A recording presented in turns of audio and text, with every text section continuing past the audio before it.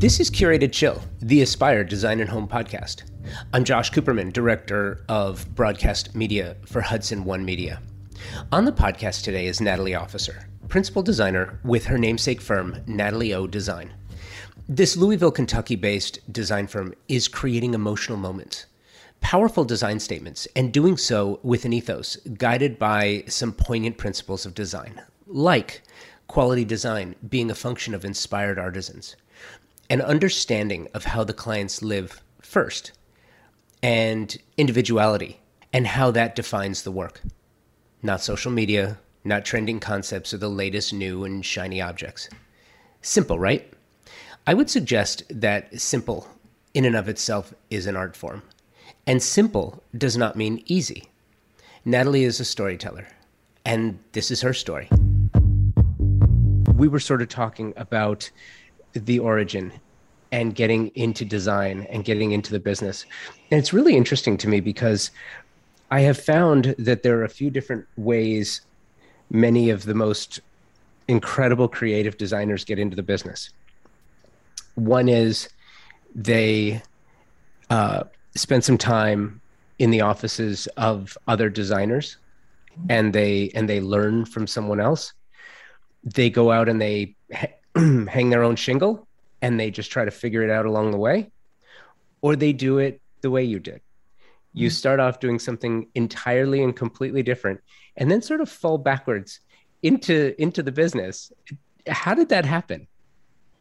Well, I grew up in a very small town in Indiana, and the world came to me through magazines. So the only way I imagined myself out of a small town surrounded by cornfields, though it is a lovely place, was through magazines and through the idea that I could go anywhere and do anything when that magazine arrived in the mailbox.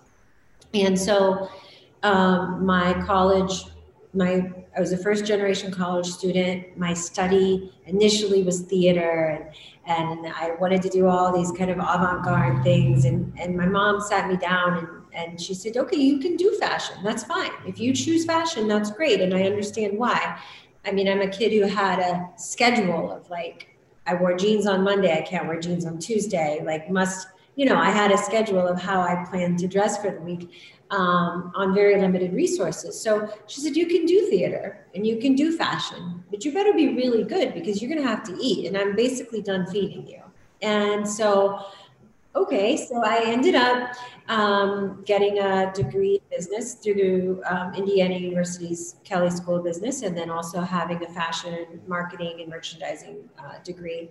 I did do some really heavy coursework in fashion and sewing, and I loved that.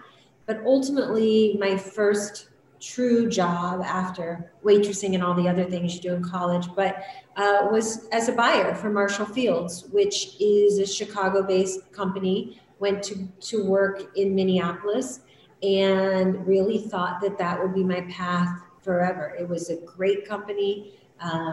They were partners with Target. And in fact, Target was the small company and Marshall Fields was the big company. And then it cannibalized, truthfully. And Target was so well done.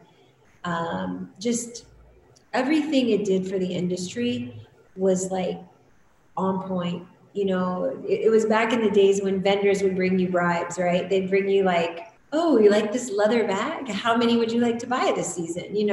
And Target kind of came in and made everything very structured and really lovely and fair, and taught me so much about the algorithm of buying, how that works, how are things merchandised? Why do we buy the things we do? And we just had I had a really good baptism into business from that degree, from that side of things. And then evolved and worked for a fashion designer named Sigrid Olsen, who did really well, was part of the bigger Liz Claiborne body, when Lucky and Kate Spade and all these brands were in that portfolio. Spent a ton of time in New York, a ton of time traveling. But my home base became Chicago. And I thought I would be in fashion forever, truthfully. I don't know that there was a second question there, but how I fell into interior design was that essentially Federated bought everything. So they bought up Marshall Fields, they bought up Macy's, became everywhere. And I was really spoiled. I had had a tremendous on-ramp to retail and fashion and going to the shows and going and doing the buying. And Sigrid was an incredible designer. And when I realized that Macy's was we're going to walk into every major department store from New York to LA, and they were going to have almost the same thing. My appetite for that was just kind of done. It just didn't interest me. It wasn't artful. It wasn't curated. And Federated has done wonderful things. I just got really spoiled with getting to hand curate and work with artisans and work with true creatives. And that really drew me into interior design. There's more, but I can pause there.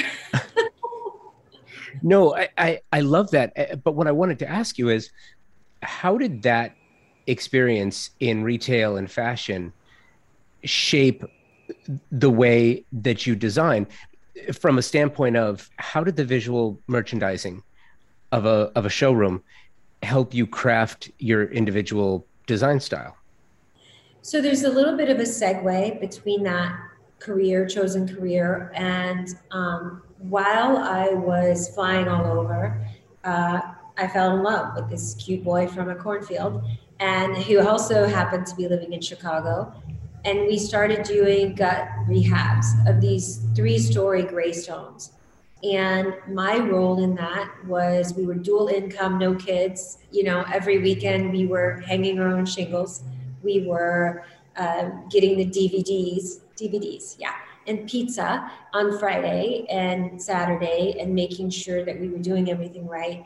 And that was really my playground. We did 3 of those before 2008, and it was like going back and getting a whole nother degree. Really understanding how hardwood meets a tile, and how the angles and the light. And so I applied what I had learned from all of the visual merchandising into those homes, but also jumped into the Chicago market when it was on fire of staging homes and really teaching people how to travel through each room. And what's weird about that is I staged homes for about 3 or 4 years. And in that time frame, we moved to Louisville. And at the end of those homes selling, people would call me and say, I think you staged our home and we bought it because of the things that you did. Would you come back and design it? And I never imagined that I was going to ever call myself an interior designer. In fact, for years, I called myself everything but an interior designer because I was not classically trained, because I had not gone, to the right school or what have you. And at the same time, I think there's a street credibility and the ability to speak with contractors and craftspeople and welders, because that's what I've always done. So the hardy part is what I like. The paints and the lighting and the materials, that's second to me. The structure, the architecture, the metal, the stone, all of that is primary to me. But it's still all how you dance through a space and how you appeal to the eye, and the psychology of selling somebody on a house. How do you get them to love it? It's about the site map and how you walk through it. So it's a long, short time. Yeah. The long circuitous path getting from point A to point B. So when did you decide that interior design was for you? And then how did you wind up saying, you know what, Kentucky is the best place for an interior designer to craft their firm? I didn't say that. I never said that, and I haven't said it today. So I would say that life brought me here. Yeah. We married, of course, had a child, and it was the busiest year of my life when it came to staging. I was, and I had quit my full-time 401k job, right? Newly married. While I wasn't young, early 30s, it was unstable. It felt unstable for me as an independent female of the 90s going, okay, well, I'm 30, I'm getting married, and I'm going to quit my job because that's not anything I ever thought I would do. But we wrapped up those 3 homes. We sold them by the hair of our chinny chin chin, and we moved to Louisville. And then within months, my husband said, we're going to move to London for a year. And I had all these jobs kind of going, these little kind of spinning plates jobs, And we moved to London, England. And when I came back, I said, okay, if I'm going to do this, I'm just going to do it. And we switched the LLC from, staging into interior design. We set up shop. We got a studio. We just went for it. We changed the website. And I would say that in the early days, it was very much about upcycling and recycling. Because we were post 2008, resources were thin across the board for everyone. Everyone was kind of licking their wounds, and I want to design, but I need to use this. And so desperation, as always, forces creativity, and kind of started to become a trusted entity on a local level. But people would call me and they would say, well, do you do this? And can you do that? And we were looking for this. And I very quickly realized that I was an odd duck. We all knew this. My parents knew it. Everyone knew it. But in Louisville, Kentucky, the kind of design that I wanted to do was not what they were used to seeing. They were very much used to seeing traditional crown molding and these expansive white marble kitchens and a lot of horses and a lot of very, very historic traditional homes. And that just was never my jam. It wasn't who I was. And also from a business perspective, thank God Mom told me I had to get the degree. From a business perspective, you don't want to do what everybody else is doing. I think there's such beauty in well-restored, traditional, historic homes, but that was covered. We have some incredible firms here that do that work, and that wasn't for me, So Louisville is not the perfect spot for our firm in that we are still the odd duck. But what it has allowed us to do is attract the right clients, because now they know who does this work and seek us out. We've grown into work in Nashville and Cincinnati. We've done some new work, work in New Jersey. We helped with a kind of a Northern California home. And we hope to continue to expand because people see the kind of work that we're doing. But, Louisville, Kentucky is a small market. It's traditional and charming and lovely. And we've had the great honor of working with some incredible businesses here. Urban is huge. We've done some great consulting work, great retail design, great commercial design. We've been right in the mix of all that has gone on with racial injustice and always tried to land on the right side of that, working in the West End and doing work for some of the charities there to support design in Louisville. But to say Louisville, Kentucky is the perfect place, it's my home and I love it, but we're always going to be a little bit the odd duck here. You're listening to Curated Chill. We'll be back in just a minute. Now, more than ever before, it's so important to take care of the fabrics that make up incredible design. High-quality furnishings are an investment. As with any investment, you need to protect it. Removing stains is easy with FiberSeal, and the most talented designers will tell you that caring for the fabric is critical to its longevity. Just about every homeowner will tell you that Stains happen.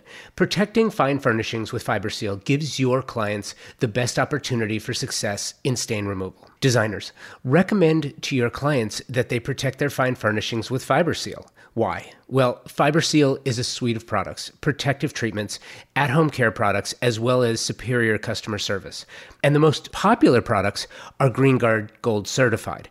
Each treatment comes with superior service from a company dedicated to protecting your fine fabrics, carpets, and rugs from stains and environmental factors that damage fine textiles. You can work with FiberSeal for pre-testing before you make your textile selects. They are industry partners of both ASID and the Interior Design Society. So they understand the needs of the design community and how to care for fine furnishings. Visit FiberSeal online to learn more about how it works. You can also connect online, fibersealnortheast.com, and on Instagram at FiberSealNortheast. It's interesting too, because from a business standpoint, as it relates specifically to design and architecture, Louisville in particular, Kentucky in general, is a really interesting marketplace because it's Southern, but because of racehorses, because of bourbon, because of industry that has sort of found its way to Kentucky from generations ago, and due to the popularity of those industries, it brings in a lot of different clientele. One of the clients I worked with a celebrity years and years ago who has a farm in Danville. And when I went to visit, I was kind of stunned. Yeah, you've got colonial homes, but you've also got other types of architecture around. You've got a lot of money along the Bourbon Trail, and with all the racehorse farms. It's really an interesting marketplace. Does that also give you access to the type of clientele that maybe their first home is in Kentucky, but their second homes are all over the place? It does. And I think what's interesting is that Louisville runs on Derby. Some people run on a normal traditional calendar. Kentucky runs on Derby, and everything is either started or finished before Derby. So, and that's just a normal language, So what helps and what's so great is that it attracts international flair. It attracts an entirely different group of people and puts Kentucky on the map in a way that it really otherwise wouldn't be. It's you're going south, you're going north, you're going east, and you're going west, but are you stopping right in the middle of the country? And I think bourbon and Derby and racehorses and the things that are really quintessential Kentucky attract just a broad group of people. So the answer to that is yes. We've had the great opportunity to work with people who we met by chance at a party. We met by chance, maybe not even going to the races, but being at a farm, the weeks surrounding Derby, or going to a home that is a secondary home here. A lot of times the homes are secondary homes. So yes, we definitely we don't really have a local celebrity flair, but man, do people flock in the kind of money that isn't the kind of international reference and the kind of resources that are not things they talk about. And so it's always kind of this lovely, quiet mystery to know who you've met and how that will evolve and what it brings into your life. So it is exactly as you stated. It's also really interesting to me, and I'm trying to sort of follow a couple of through lines. I have this theory, and I talk about it all the time. When I started doing interviews with designers, I would often ask this question. It's so cringy, when you look back at previous work. For me anyway, I look back at my work and it's just cringy. But I used to ask designers, so what's your style? What's your favorite style? And I realized something. It's not a stupid question. It's just a pedestrian one. It's a very basic question. It's not really that in depth.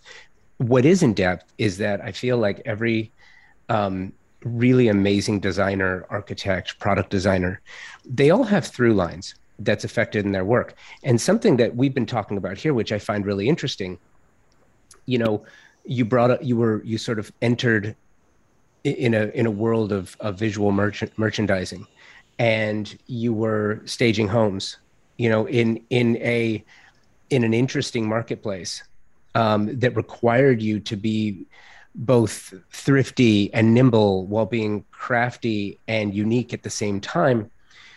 So here we find ourselves in an era of design where respecification is the norm, not the fluke, where products are not available. If they are available, especially in Louisville, I'm trying to imagine what some of your shipping costs must be from manufacturers. And at the same time, you're also in an area, geographically speaking, that is both relatively well picked, but in the outskirts, not picked at all. So you have an opportunity with local resources and local fabricators and local product designers and maybe local workrooms, but you've also got this amazing background in visual merchandising. I'm curious, how does that affect the work you're doing now? And how are you making the most of those intrinsic assets while dealing with the struggles that every designer in the country, in the world, is facing right now? It's a fun ride, right? Right now. Yeah. Well, I don't know. Well, I would say this to you. We have never been, and this is probably why I don't have that massive trade following or that influencer vibe. And because we have never been overtly new driven, meaning that I have always, by the nature of my upbringing, looked around me first, right? Look, who's here, who can help, who can support. And so what we've been doing in this era of trade is not dissimilar to what we've always been doing. So if I see something and I like it, but I never copy another person's work, but rather, okay, we evolve, right? We evolve, you know, Helen Levy does a great ceramic, but Helen, I want that to be bigger or wider, or however we, engage. I look first to our resources and we try to build it locally. We had a number of light fixtures that just they're never arriving. They were just not going to arrive. So we went to a local ceramicist. She made them. We enhanced them. It improved, right? The metal work that I love to put into homes isn't something I've ever ordered. So everything, I mean, when I started this career, my skin was flawless. I had no wrinkles, not a gray hair, but every design is hard fought for us. I think that you guys have seen some of our work, but there's a tile wall living in a coffee shop that, every single tile was cut. There wasn't a full tile in it because it was this gorgeous mosaic work. And every home and every job that I do is similar to that. But right now it's extra. It's extra because the pieces that we bring in that are those easy filler pieces are non-existent, and so we do have to build those. We do lean on our local resources. We do have to go back to upcycling, recycling, reupholstering, and doing all of those things. And it won't be anybody's favorite thing to hear, but money used to buy timely, efficient outcomes. And right now, I'm having to say to some of my highest end clients, unfortunately, that isn't something I can control. So we do need to reselect. We do need to repurpose. We need to look at, if we want an end game, if we want to complete this job, we have to innovate. And I think the innovation that's happening across the industry right now is the thing that will give us the energy to move forward and be better in the future. We are now prepared.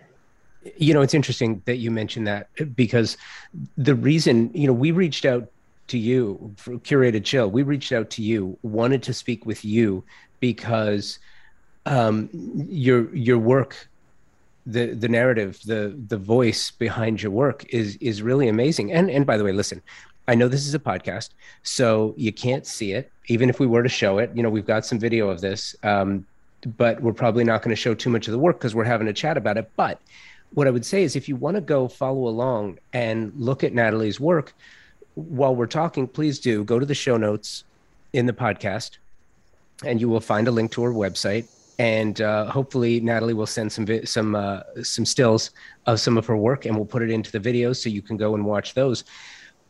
But here's what I find so interesting. It's this matter of fact way in which you say, I've never really, I don't have the influencer vibe. That's not who I am.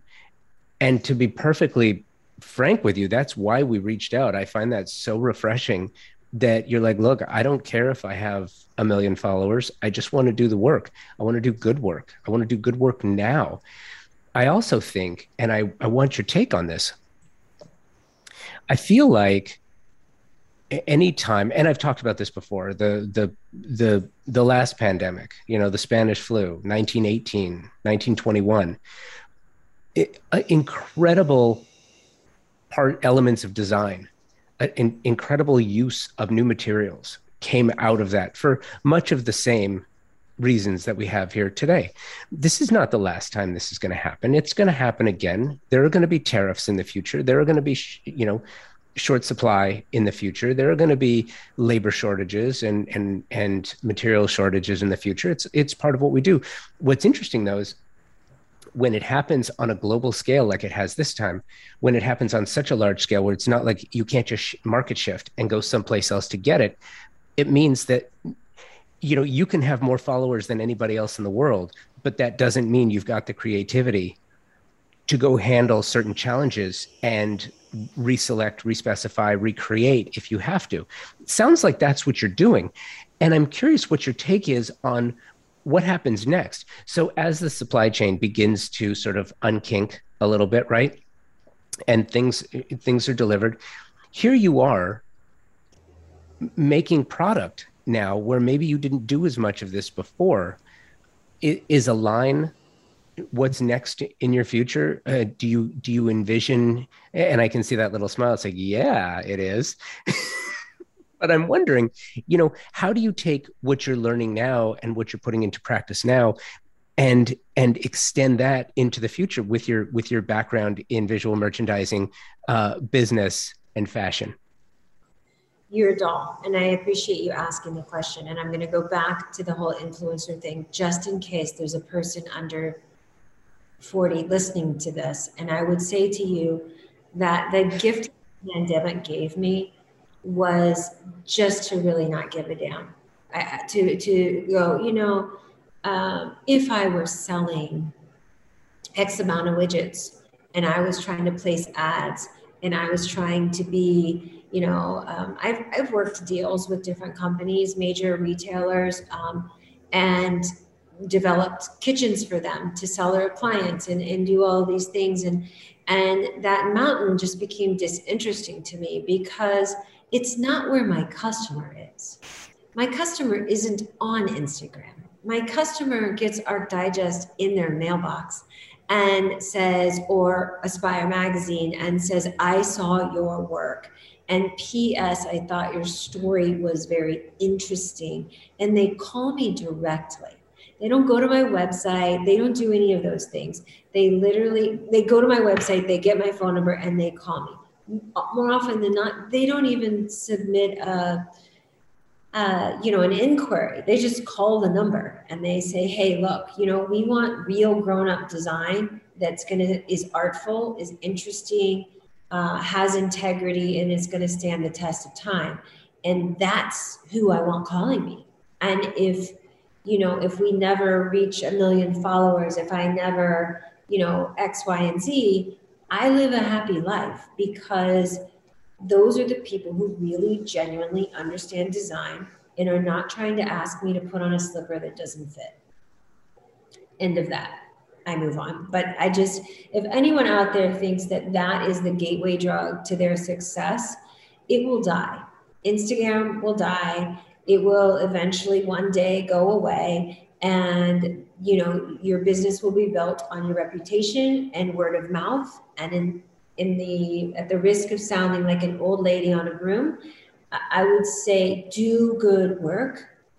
Just keep doing good work. And if you can share it and it's healthy for you, great. For me, I have to turn off the competitors who I love and are my friends and not see their work. I have to turn off the people that give me, great inspiration for fear that I would mirror it. I have to turn off all that noise and stay in the lane that is my creative compass. I just needed to say that because I have the air and this is not the Academy Awards, but I would tell you that's my soapbox speech to any human out there playing the comparison game. The second part of that question is what's next? Always, always, always love innovation, always love working with people. And we have such good people locally who show up and go, you want to do what? How? Where? Why? And we'll never repeat this. Like we can't make this again. I'm like, exactly. That's exactly right. I don't want to necessarily mass market this. I want to do it and to be beautiful and intimate to this person's home. That said, I have always wanted to do a bedding line. I think beds and bedding and rest are paramount to your performance. I think it's important. I've always loved creating light fixtures, repurposing light fixtures, and also designing furniture. And I design furniture on a very regular basis and use a number of craftspeople to create it. COC is a girl gang I love and they kill it. David Sirfos is a local artisan here in Louisville, and I take something to them in a drawing and they are able to create it. And I think that there is a future where I have a line. It's not a line that's going to sit at Target. It's not a line for everybody because not everybody will understand it, and that's okay.